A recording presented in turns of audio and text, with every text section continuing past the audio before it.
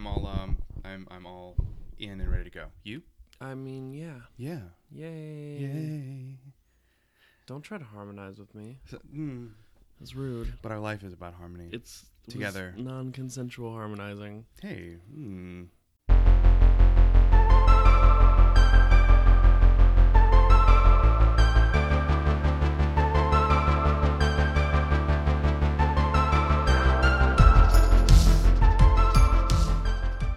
All right. You just got no butted. I did. I know. No improv skills. Sorry. Hi, this is Cody Daigle-Oriens. This is Neil Daigle-Oriens. And welcome to another episode of Bearded Fruit. Yay. Yeah. I mean, yay. Yeah, okay. So this week we are going to be talking about language and coded language. And this is some really interesting stuff that I was reading earlier today.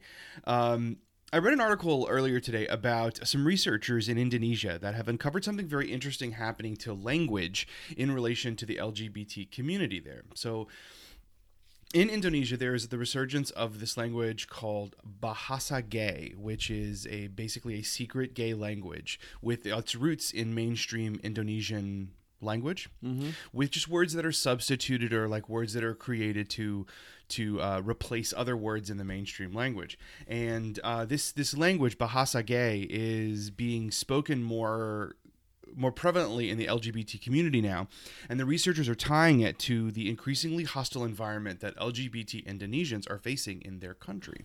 So they're creating, not recreating, but like they're re-examining this coded language from their history. Yes. And bringing it back. Yeah, because they're finding that because the mainstream culture in Indonesia is increasingly unfriendly to LGBT people, there's more of a need for this language to be present in their community.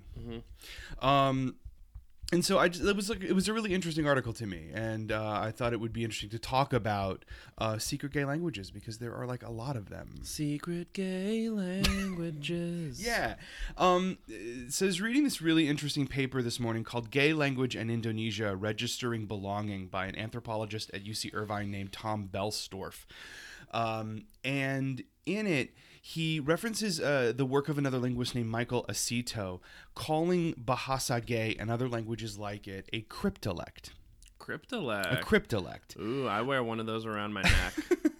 Fierce, from H&M, which is a language that can be used by members of a community to connect and communicate without being understood by those people who are outside the community. That sounds like a really fancy way to say secret language. Yeah, it is. It is a very fancy way to say secret language. But Bahasa Gay isn't the only cryptolect that culturally we are aware of. There is also, and this video made the rounds of the mainstream like gay blogs for a while. It's a short film called Polari, and it's a short film that depicts the language, a lost cryptolect from England in the 50s and 60s, and even earlier in like the 30s and 40s, called Polari.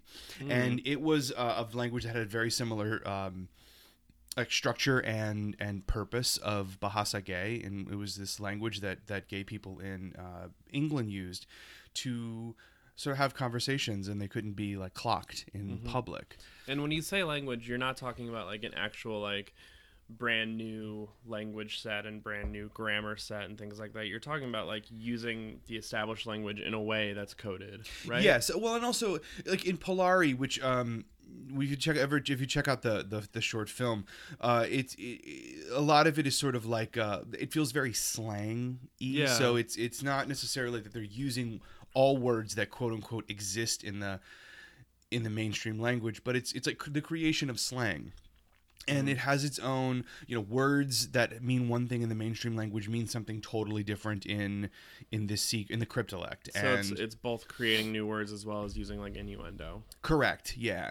But it isn't like, they're not like creating entirely made up words so that they sound like they're like aliens on a cartoon or something. Like you walk up to somebody in a bar and be like, "Jabba jabba doobie doo bow," and that means, "Yo, want to come over for drinks and watch my etchings?" Yeah, no, that would just be like, I don't know. That sounds like something like that would happen in a Scooby-Doo cartoon. No, it's an X-File. It's okay. It's an It's XXX an X file. I gotcha. Yeah, and so what I thought was kind of sort of interesting about this work that they've done around Bahasa Gay and languages like it is that in his piece Gay Language in Indonesia Registering Belonging, Belstorff suggests that on the one hand, yes, it is a secret language that is used by a group to prevent the dominant or larger outside group from understanding what's going on inside their group. But he suggests that it's something more positive, that that the language and the reason why it's being adopted in Indonesia again more prevalently today is that it's a means of navigating the dominant culture, but really becoming a force of community construction. Mm-hmm. That it's about community and not about hiding. Mm-hmm. That it's about identification and being able to find other people like you. Mm-hmm. So that it's a positive, it's a building safe space instead of avoiding a dangerous one. That is like the real nature of the language. Mm-hmm. It kind of reminds me, like, I don't know how accurate this is, but I was taught growing up that, like, the Christian fish symbol, the idea was a Christian would use like a stick and draw like the first half, and if you were a Christian and you wanted to identify yourself as such, you would draw the other half of the fish, and then you would identify each other during Christian persecution in Rome. But again, I mean, like, I don't know if that's just like folklorical or if that's actual, like an actual thing that happened. I was never really sure of that, if that was just a thing that they told us because it sounded cool. Yeah, no, I think that is actually the historical case. Accuracy. Yeah, and so what is appealing to me about this subject and that I find interesting is that we in our American LGBT culture have similar cryptolex in some degree. Mm-hmm. I mean, I think there's something definitely to be said about the language of like drag culture, and then connectively Black queer culture has language that was used in like the 60s and 70s and 80s to navigate spaces and connect and build those communities that we still use today. Yeah, and well, I think a lot of the difference between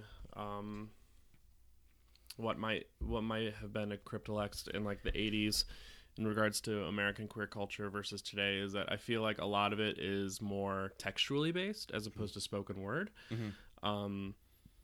Like, I'm even thinking like using like $signs in the word generous to mean that you're looking for somebody who will pay you. Yeah. Like, I'm even thinking like things like that, or like play on words that you don't hear but you see, which kind of reminds me a little bit of Hanky Code, which was a very visual coded language. It wasn't like a thing that you said to another person. It was very visual. You saw a thing and you made the connection in your brain, and then you knew that you could come up to that person and talk to them. Yeah, and for like people who aren't maybe familiar with the Hanky Code, because we do actually have non-LGBT listeners, well, which is kind of cool. Yeah, we also like Hanky Code is modestly obscure enough. Yeah. That even like among people my generation, they may not know what it was. Yeah. Do you want to talk about the Hanky Code? Sure. Yeah, Hanky Code was/is question mark a form of cruising where you would there are multiple charts online that you can find, and they all vary a little bit, but you can find like similarities and you can find trends within them. But basically, depending on what pocket you wore, what back pocket you wore your hanky in, and what color it was, it told the observer what you were looking for, what you were interested in, or what your kinks are, to a certain extent. So like it gets really specific in some cases, to the point where it's just like, how would you keep track of all that? Yeah. But like when you think about it, it's like you would know the things that you want. Right. So like what I'm remembering right now is like orange means like anytime, anywhere. But if that's only in the left pocket, in the right pocket, it's just like just looking. And then like they're the gross ones. I say gross. I don't want. No. Go back now. And then there are other ones like you could specifically wear, I want to say navy, and that specifically means oral sex. But depending on what pocket you wear it on, it determines what your role is in that. But then there are even like people looking for flight attendants and pilots.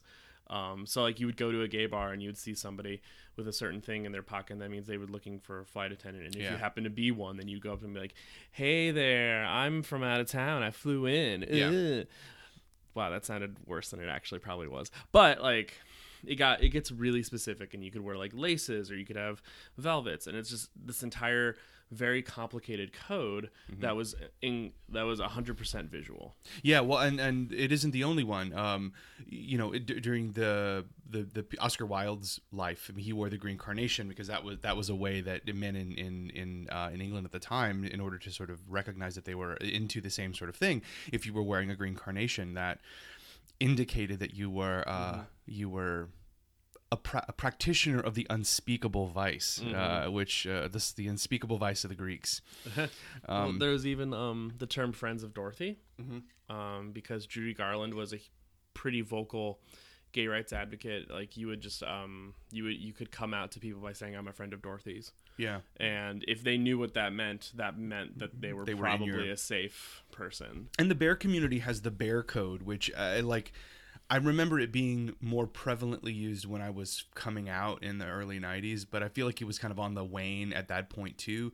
But the bear code is this kind of really elaborate system of numbers and letters and pluses and minuses that nobody actually understands. Let's be real. Well, no, I mean, I certainly don't understand it, but what it was it was a shorthand for you to really describe the kind of person you were looking for. It described attributes of size and like belly and how much body hair you had, as well as your own.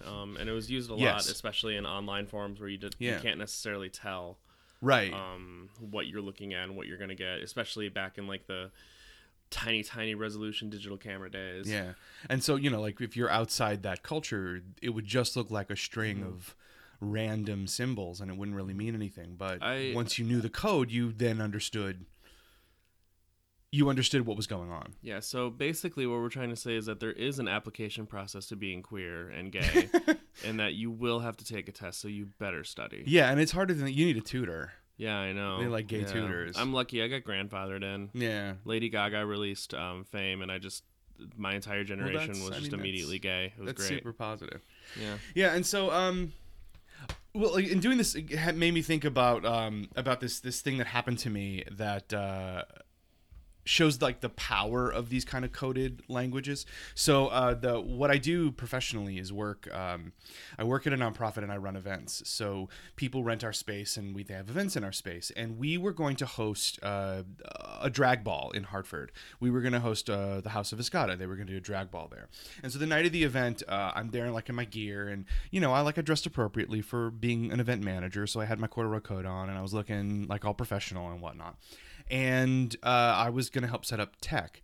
So the main guy who was leading the tech for the house came over and was talking to me, and he was asking me questions, and I could immediately tell that he was uncomfortable and unsure. Like there was a real clear sense that he didn't really know whether or not I was a safe person and I was accepting about what was happening in this building that I had.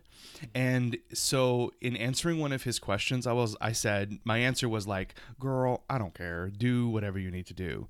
And immediately the tenor of the conversation changed. He completely relaxed. He started to speak to me in the same way and was more comfortable and freer. And it was simply because I use gay talk. Like I coded that I was gay by using the word girl, which is GURL. It's very important to know. Yeah, it wasn't just girl; it was girl. Occasionally, it's GOHRL. Girl. Yeah, but that's it took one word and a whole. And an inflection. Yeah, and a whole context of meaning. It tells him everything he needs to know. It tells him that I am also gay. It tells him that I am a safe person and that I'm, it's a safe space. Mm-hmm. That word transformed a potentially unsafe space into a safe one immediately. Unrelated, but it was also really funny how everybody assumed I worked there. because I was one of 3 whites. Yes. Yeah, there's you that being too. the I mean, other. there's that too. It was really funny. They kept asking me like where things were, and I was just like, I'm just here. I'm Yeah. sorry. I have no help right now. Yeah, and also contextually too that as well. I mean, this was the event, the ball cultures in Hartford for these houses where it was predominantly black and queer, and so black and Latino and queer. I was not mad. For So being we were typecast and in such a way. right, and so as the white boys in the room, we were like we were sticking out. we I were was the wearing, outsiders. like, Yeah.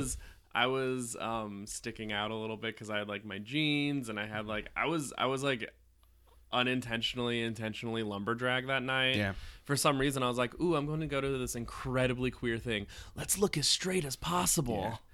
Yeah, and so which brings me to an interesting part of that Indonesian article, which I think will be fun to talk about. Speaking of balls, Would be fun to talk about. So what the researchers have also found about the use of bahasa gay in Indonesia is that the mainstream culture is adopting and appropriating it. So the language that is being used by LGBT people to safely navigate the dominant culture but also form community is now being confiscated by members of the mainstream community to use in their everyday life. say that sounds really familiar. Yeah. That sounds weirdly uncanny. So here's the interesting part about why. So what Bellstor found in Indonesia is that the language made the move from the LGBT community to the mainstream community in salons, in like hair salons and beauty salons. That's where it made the shift. And people who use it in the mainstream are mostly using it to invoke a desire for a freer culture in Indonesia. It's kind of a linguistic protest against the very strict cultural norms in Indonesia. So it's less so it's less of an appropriative thing and more of a like a protesting, like we should be a safe country. Well, I don't know that it's necessarily we should be a safe country, because I don't think that the mainstream culture is particularly concerned that LGBT people are safe, but they just were like, it should be freer, so I'm going to use this gay stuff I heard at the salon.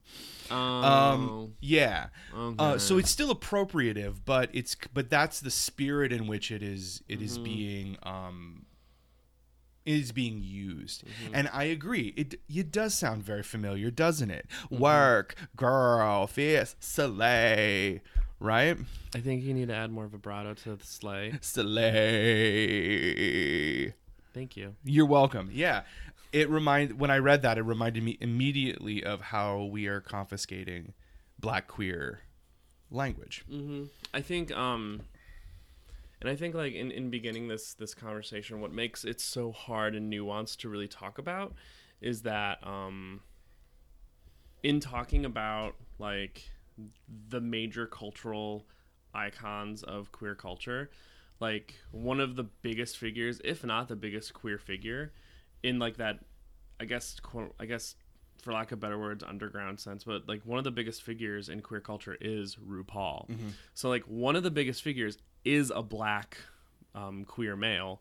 So like it makes sense that queer culture as a whole would have that slant. Yeah. And it makes sense that, so like that's where you get into the whole is it exchange or is it appropriation conversation. And I feel like there's a bit of nuance in regards to that. I don't think it's inherently appropriative, and yet it can easily be appropriative when white people like us use that language. But also we consume that content. Right. And like we went to a ball and like I was familiar with what was happening, and I even though it was the first ball I've ever been to, like I've done the research and I've seen Paris is Burning like other things, and I've seen contemporary voguing videos, so I knew what was happening and I was able to engage in it and I was able to respond, even though I'm outside of that culture, and it's because I consume it regardless. So it's like, where's the line? Can I consume this culture? Is that okay?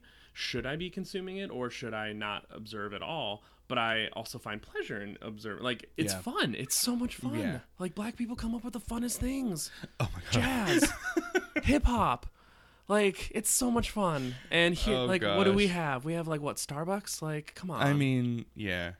No, I think and particularly in terms of like the language of black Black queer culture, there's like two levels of two areas of appropriation. Because yes, you do see it with like white gay culture taking on that language and taking it and using it and incorporating it into their vernacular. But you also have straight people trying to throw shade, throwing shade, right, and talking about, oh, that's people. shady, I'm gonna read you, and like I feel totally different about that. Like, no, I've there's a part of my eyes roll really hard when I hear some straight person go like, oh, you throwing shade, yeah, girl, come on. Yeah, it gets a little.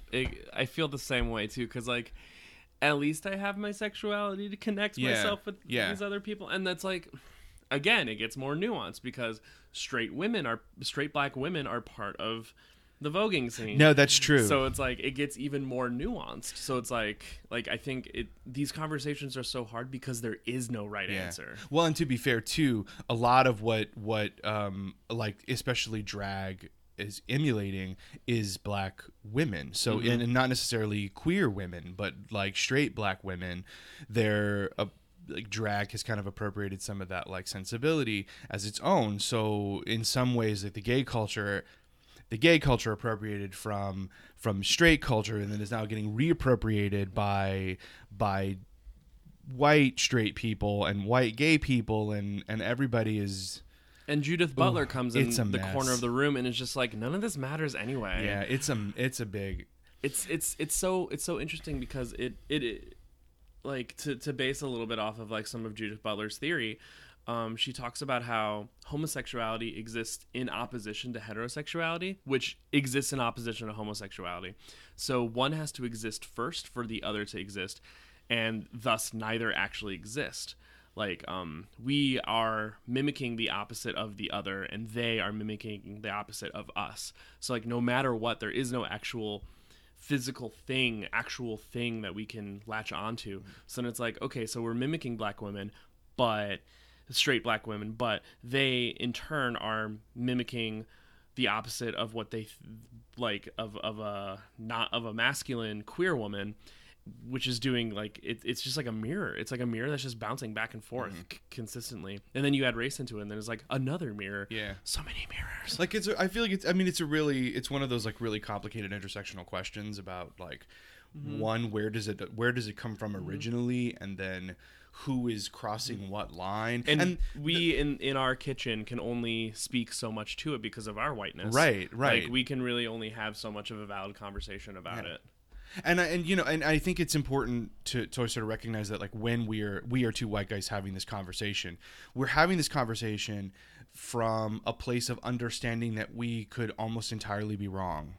And we will sometimes be completely problematic and say completely the wrong thing, that there's no situation in which we couldn't F up, basically. And but there's something important to grapple with the question and to like think about it, and maybe it's smarter to grapple with the question in a non-public way when you're not like, hey, everybody on the internet, why don't you listen to us deal with this very complicated question that we may not be supposing to talk about. But in like, I was thinking, okay, so in where I sort of feel the line gets drawn to some degree in gay people appropriating the cryptolex of black queer culture, I feel like there's a difference between being a gay person who respectfully consumes and interacts with black queer culture and using the language because like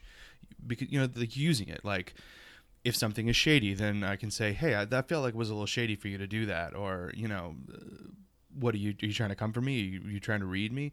And then that's different from a white gay guy walking into the club and going, girl to work, fierce, soleil, I mean, that's like, not to say that there's something gross in the performativeness of that that feels like it's making a mockery of a culture and a people. Yeah.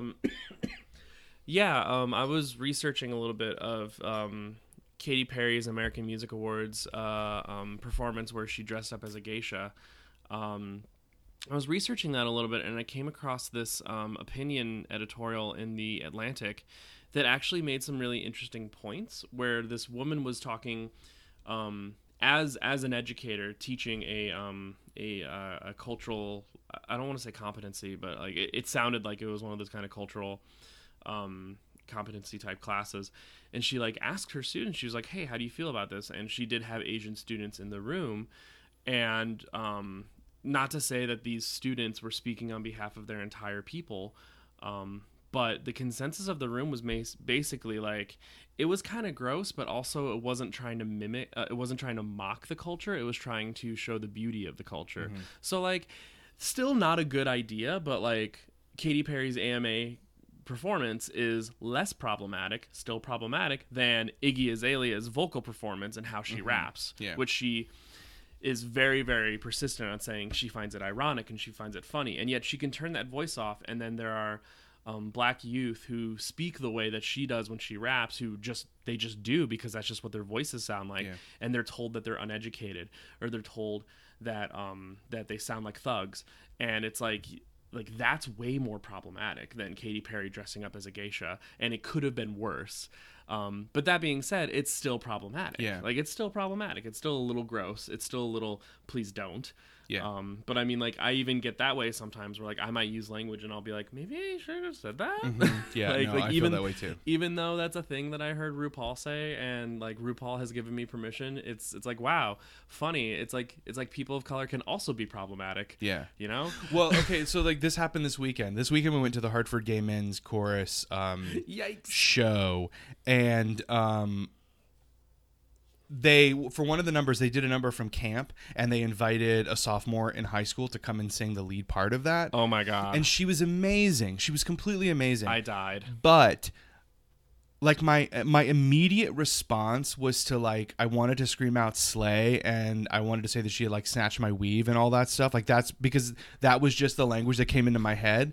But I recognize probably not the appropriate thing for a silver-haired, fat, white 40-year-old to be saying in to public. A 16-year-old. Yeah, like no, that's, you know, there's to be fair, we were bald after her performance. Yeah, but like, to be fair, she was amazing. Granted, yes, we understand the language and we understand what that means, and we are conversant with how it's used properly, but we ain't never had a weave.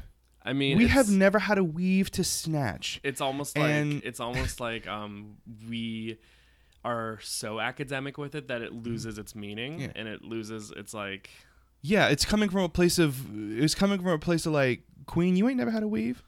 You ain't never had so your weave cannot be snatched. # respect my journey. Yeah. Well, I also had this conversation, and we had a conversation at work one day about edges, because this was when edges were first. And like when it was first emerging in the culture, and it was a term I wasn't familiar with, and so I actually asked. Well, like that was the thing that I saw when Beyonce was getting ready to release Lemonade, and people knew that she was releasing Lemonade, but they didn't know what it was.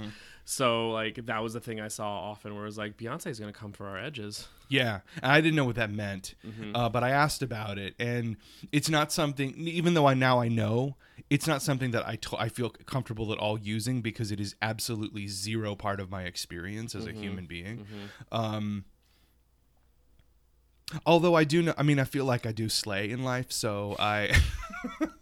And you work with an ERK. I do sometimes WERK work. But even like, and then there are other terms which are a lot more racially charged, like ratchet. Right, like, ratchet and I try to avoid. Ratchet is like the queer form of calling someone a thug. Yeah, like, it really is ghetto, or ghetto. Like, yeah, like it's. And it's not to say that you can't use it, especially when you're actually talking about like the Tool, which is a ratchet. Yes, go ahead and use the word. But like when describing a person, or just describing a thing that you find displeasing, like ratchet isn't the right word. And it brings to mind when I was in high school, the big campaign about trying to get kids to stop saying that's so gay. It's so similar. It's so similar. And like, I feel like if you can understand why saying that's so gay might be problematic, you could probably understand why, as a white person, saying that's so ratchet or that's so ghetto is also problematic in a very similar way. Yeah, I think to kind of then sort of like wrap up this conversation about language, because we're sort of reaching the end of the episode. The end of the episode. It's certainly, there's also a conversation in the culture at large about whether or not this kind of policing of language is appropriate, especially from our bodies. Yeah, like is it appropriate to, like it's inappropriate. You're just offended. The problem that some people have with the quote unquote the offended,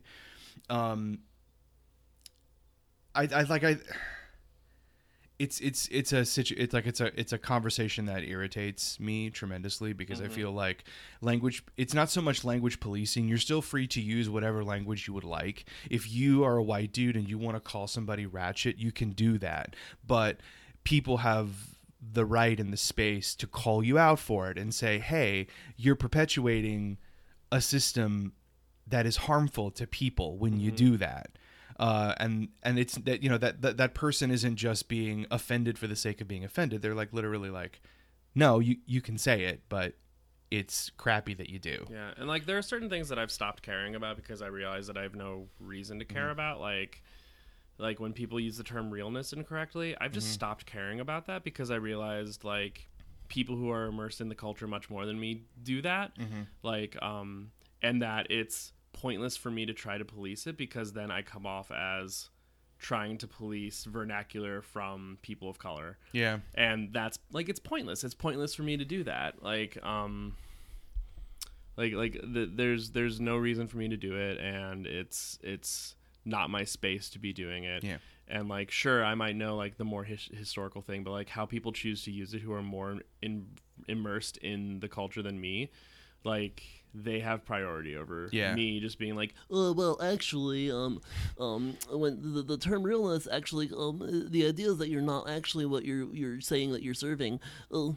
So like, yeah, that is me getting nerdy white splaining. Yeah, but no, but I know how you feel. Like I find it maybe not irritating, but I find it funny when someone is like at a Starbucks and they take a picture of themselves on Instagram and says, "Oh, look, Starbucks realness," and it's like, no, you're literally actually at Starbucks. So, yeah.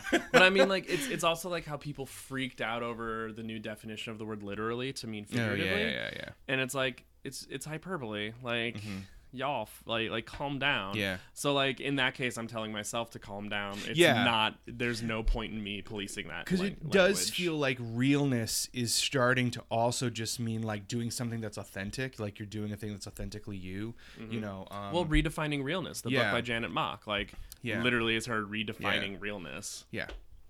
I'm so tempted to talk about Destiny's Child right now. It's funny you mentioned that, because after that conversation, we're talking about this heated argument we had on our way to the Metro North train. And by heated yesterday. Argument, it's like a funny argument. No, it's an issue. We were yelling at each other. Yeah, it's an issue that I have with a Beyonce lyric. But anyway, it's funny because when we were on the train, I was listening to Because the Internet by Childish Gambino, and he definitely uses the word conversate at one point. And I'm like, I think the word's converse. Yeah. Just say talk. Just say talk, yeah. No, but I mean, rhythmatically, conversate made sense. And also, he was going for a stylistic, like, obviously, it's not a word. Yeah. Yeah, but, and, like, is kind of, like, nerdy as I get about language, things like that, or the use of realness. Language is a mutable and it's a fluid and living thing. Yeah, and so sometimes statements are questions because they're living. So in short, here's my problem. So in Independent Woman, the opening lyric question, "Tell me what you think about me," is really problematic to me, because "tell me what you think about me" is literally not a question. It's an imperative statement. But language is mutable, and so it makes me like that. Just makes me crazy, because it's literally not a question. Stop trying to like grammar shame Beyonce from like the early 2000s. Like, watch, we're gonna get like a bunch of bees and lemons. Please Bayhive, don't. Bees, lemons, and hashtag conversate. Yeah, no, but no, language is a living and breathing thing, and it changes, and that is. It because the purpose of language is simply to communicate and be understood. To communicate, be understood, and connect. So you can understand why Beyonce's asking. I can understand it. I just don't like it. and so, like to I guess in sort of in the big picture, wrapping up this conversation about these secret languages and these codes, like they exist. They exist in order to do that. They exist in opposition to the dominant language of whatever culture they're in, because the not dominant culture requires some way to be heard and to be seen and communicate and to connect. And I suppose there's something to be said that like the dominant culture shouldn't confiscate these languages, and we should be really much more careful and respectful. But I wonder if a little bit that is just the nature of language, that it's going to move from one place to another because people are going to find some reason and some use for it, that it becomes useful to connect and engage. Like words that don't exist in the English language that we just use from other languages because they explain something better than our language can. Like things like Schadenfreude, or like I don't know, quesadilla, but like words that exist in other languages that we use in English, even though they aren't actually English words. It's like, do we have to eradicate those from our language? Yeah. Well, it's certainly interesting, and if you get an opportunity to go on the web and read the piece by Tom Belstorff called Gay Language in Indonesia, Registering Belonging. It's a very, very interesting paper, and it also includes some examples of the words that are replaced in from Bahasa Gay into the mainstream Indonesian language. And if you can also go onto YouTube and find the short film Polari, it was written and directed by Brian Fairburn and Carl Eccleston. It's like a 6-minute film, and it's really fascinating because the language is dense and completely incomprehensible. And we'll have links in the we'll link to them. And so I'm sure that we'll in other times talk about language and gay language in particular. So look forward to that. Word. So before we leave for the week, a couple of things. One, I wanted to shout out to 2 LGBT podcasts that we sort of made like quote unquote friends with this week. Like I just connected with them. One of them is Same Sex Dialogue, and the other is the Girls Hour podcast. And the women behind these 2 podcasts are totally lovely. Their shows are really fun to listen to. And so if you enjoy what we do, you should definitely check out and subscribe to both of their podcasts. They're both available on iTunes.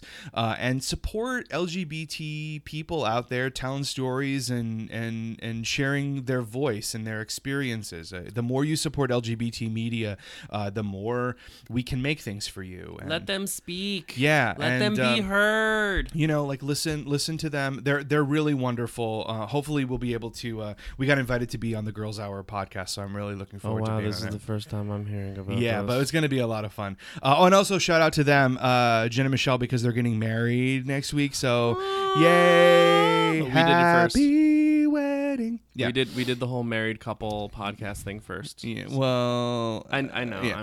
I'm and also, you can still go to www.podcastawards.com and vote for us in the People's Choice Podcast Awards for Best LGBT Podcast. Vote. Vote.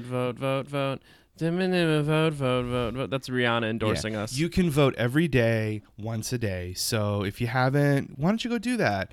And as always, you can subscribe to us on iTunes. You can also head over to iTunes and leave us a review or some stars. We really appreciate that. You can find us on Facebook at Bearded Fruit, and you can find us on the web at www.beardedfruit.com. And we'll see you next week. I see you sitting on your couch doing nothing, listening to this podcast. Vote for us. Vote for us. And we'll see you next week. Bye.